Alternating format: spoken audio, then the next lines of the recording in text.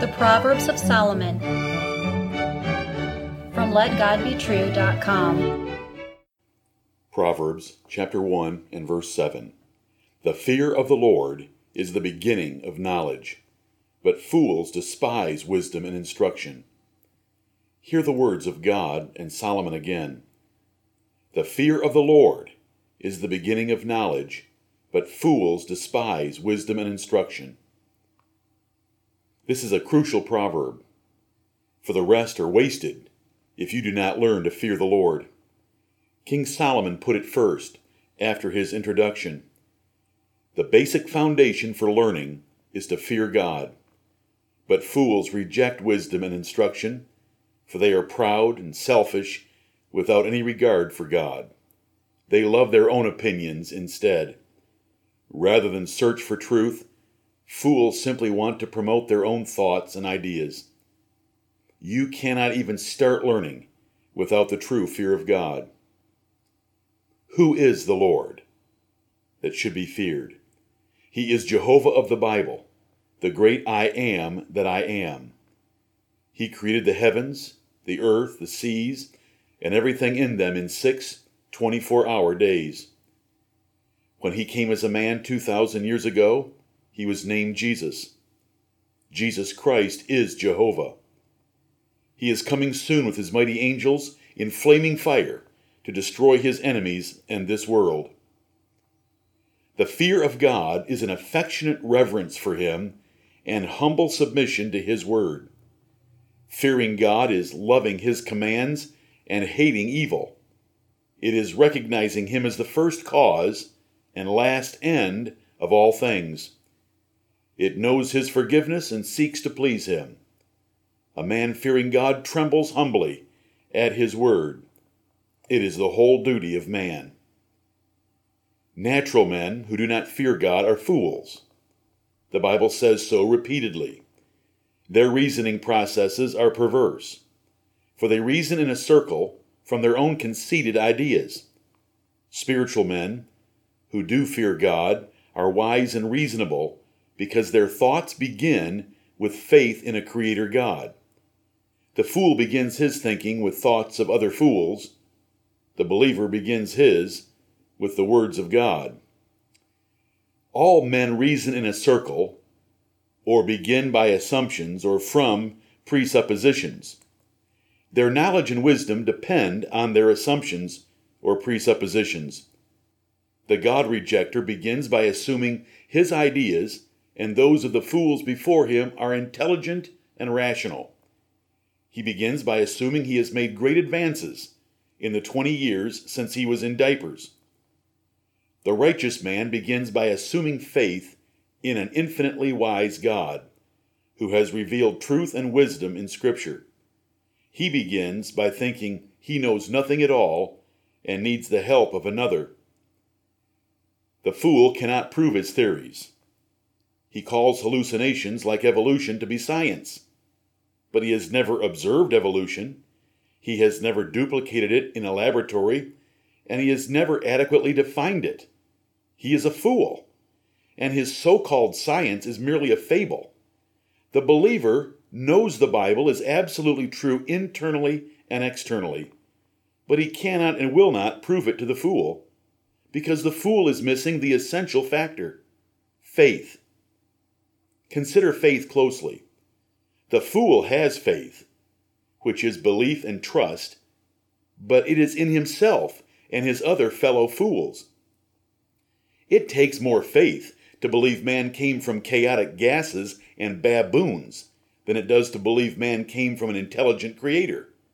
The fool has faith, but it is faith in man's hallucinations.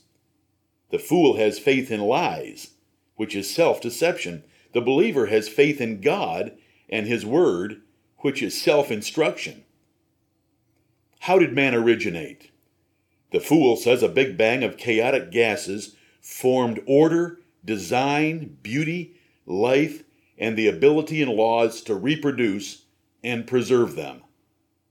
The man who fears God knows the fool is a fool, because only an idiot could imagine such nonsense, and only the insane would ever say it out loud. As a humble child trusting God, the wise man cries, "The emperor has no clothes." He knows God made man from dust and breathed into him the breath of life. Evolution is the result of God-hating and sin-loving minds given over to the devil. And it is God himself who blinds these fools to worship baboons as their ancestors. Their so-called think tanks today are to smoke hallucinogenic substances and see who can win the day by coming up with the most outlandish explanation for a thing. Do you doubt this accusation? How do you think they say the Big Bang occurred 14 billion years ago? They do not even know what men were doing on Earth just 4,000 years ago. The blessed God blinds men who are not thankful to him for what they are and what they have.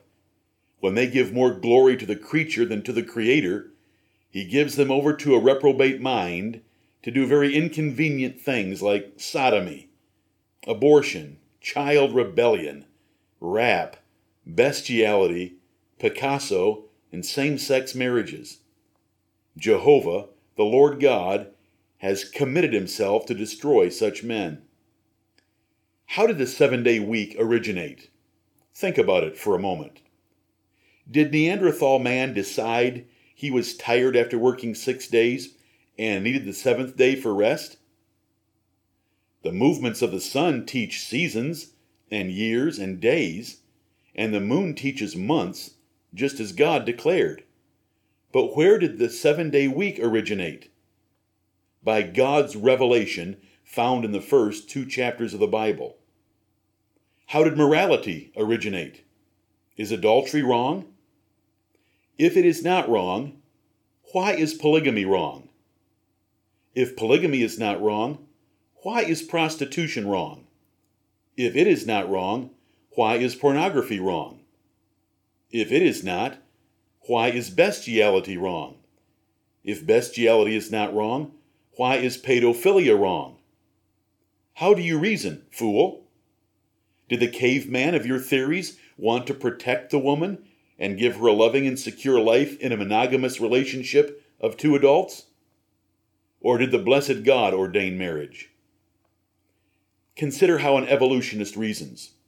He laughs at sexual abstinence and virginity while pulling very small infants apart limb by limb with a suction abortion. He sues farmers for housing chickens in safe cages with constant food, water, and vitamins, but he viciously defends the so-called right to rip an unborn child to pieces. And they call this knowledge? Fearing God is the beginning of knowledge, the beginning of knowledge about religion.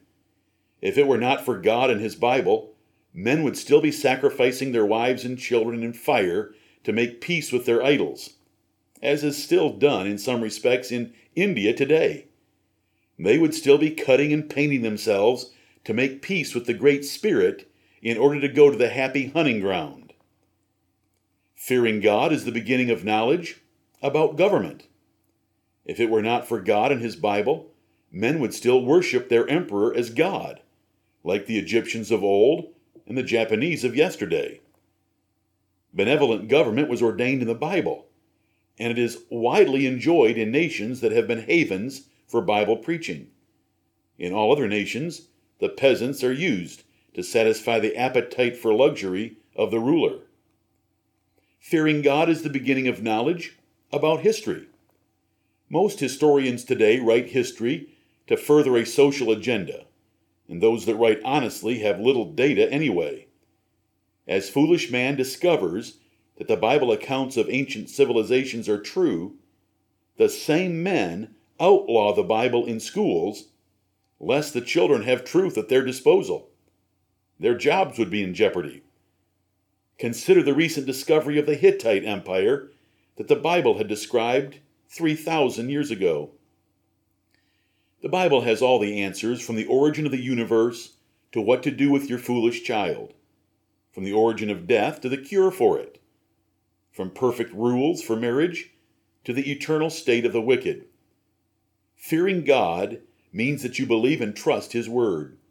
which gives you insight and answers for all the questions of life, while the evolutionist fool can only speculate about new ideas on the age of the Big Bang.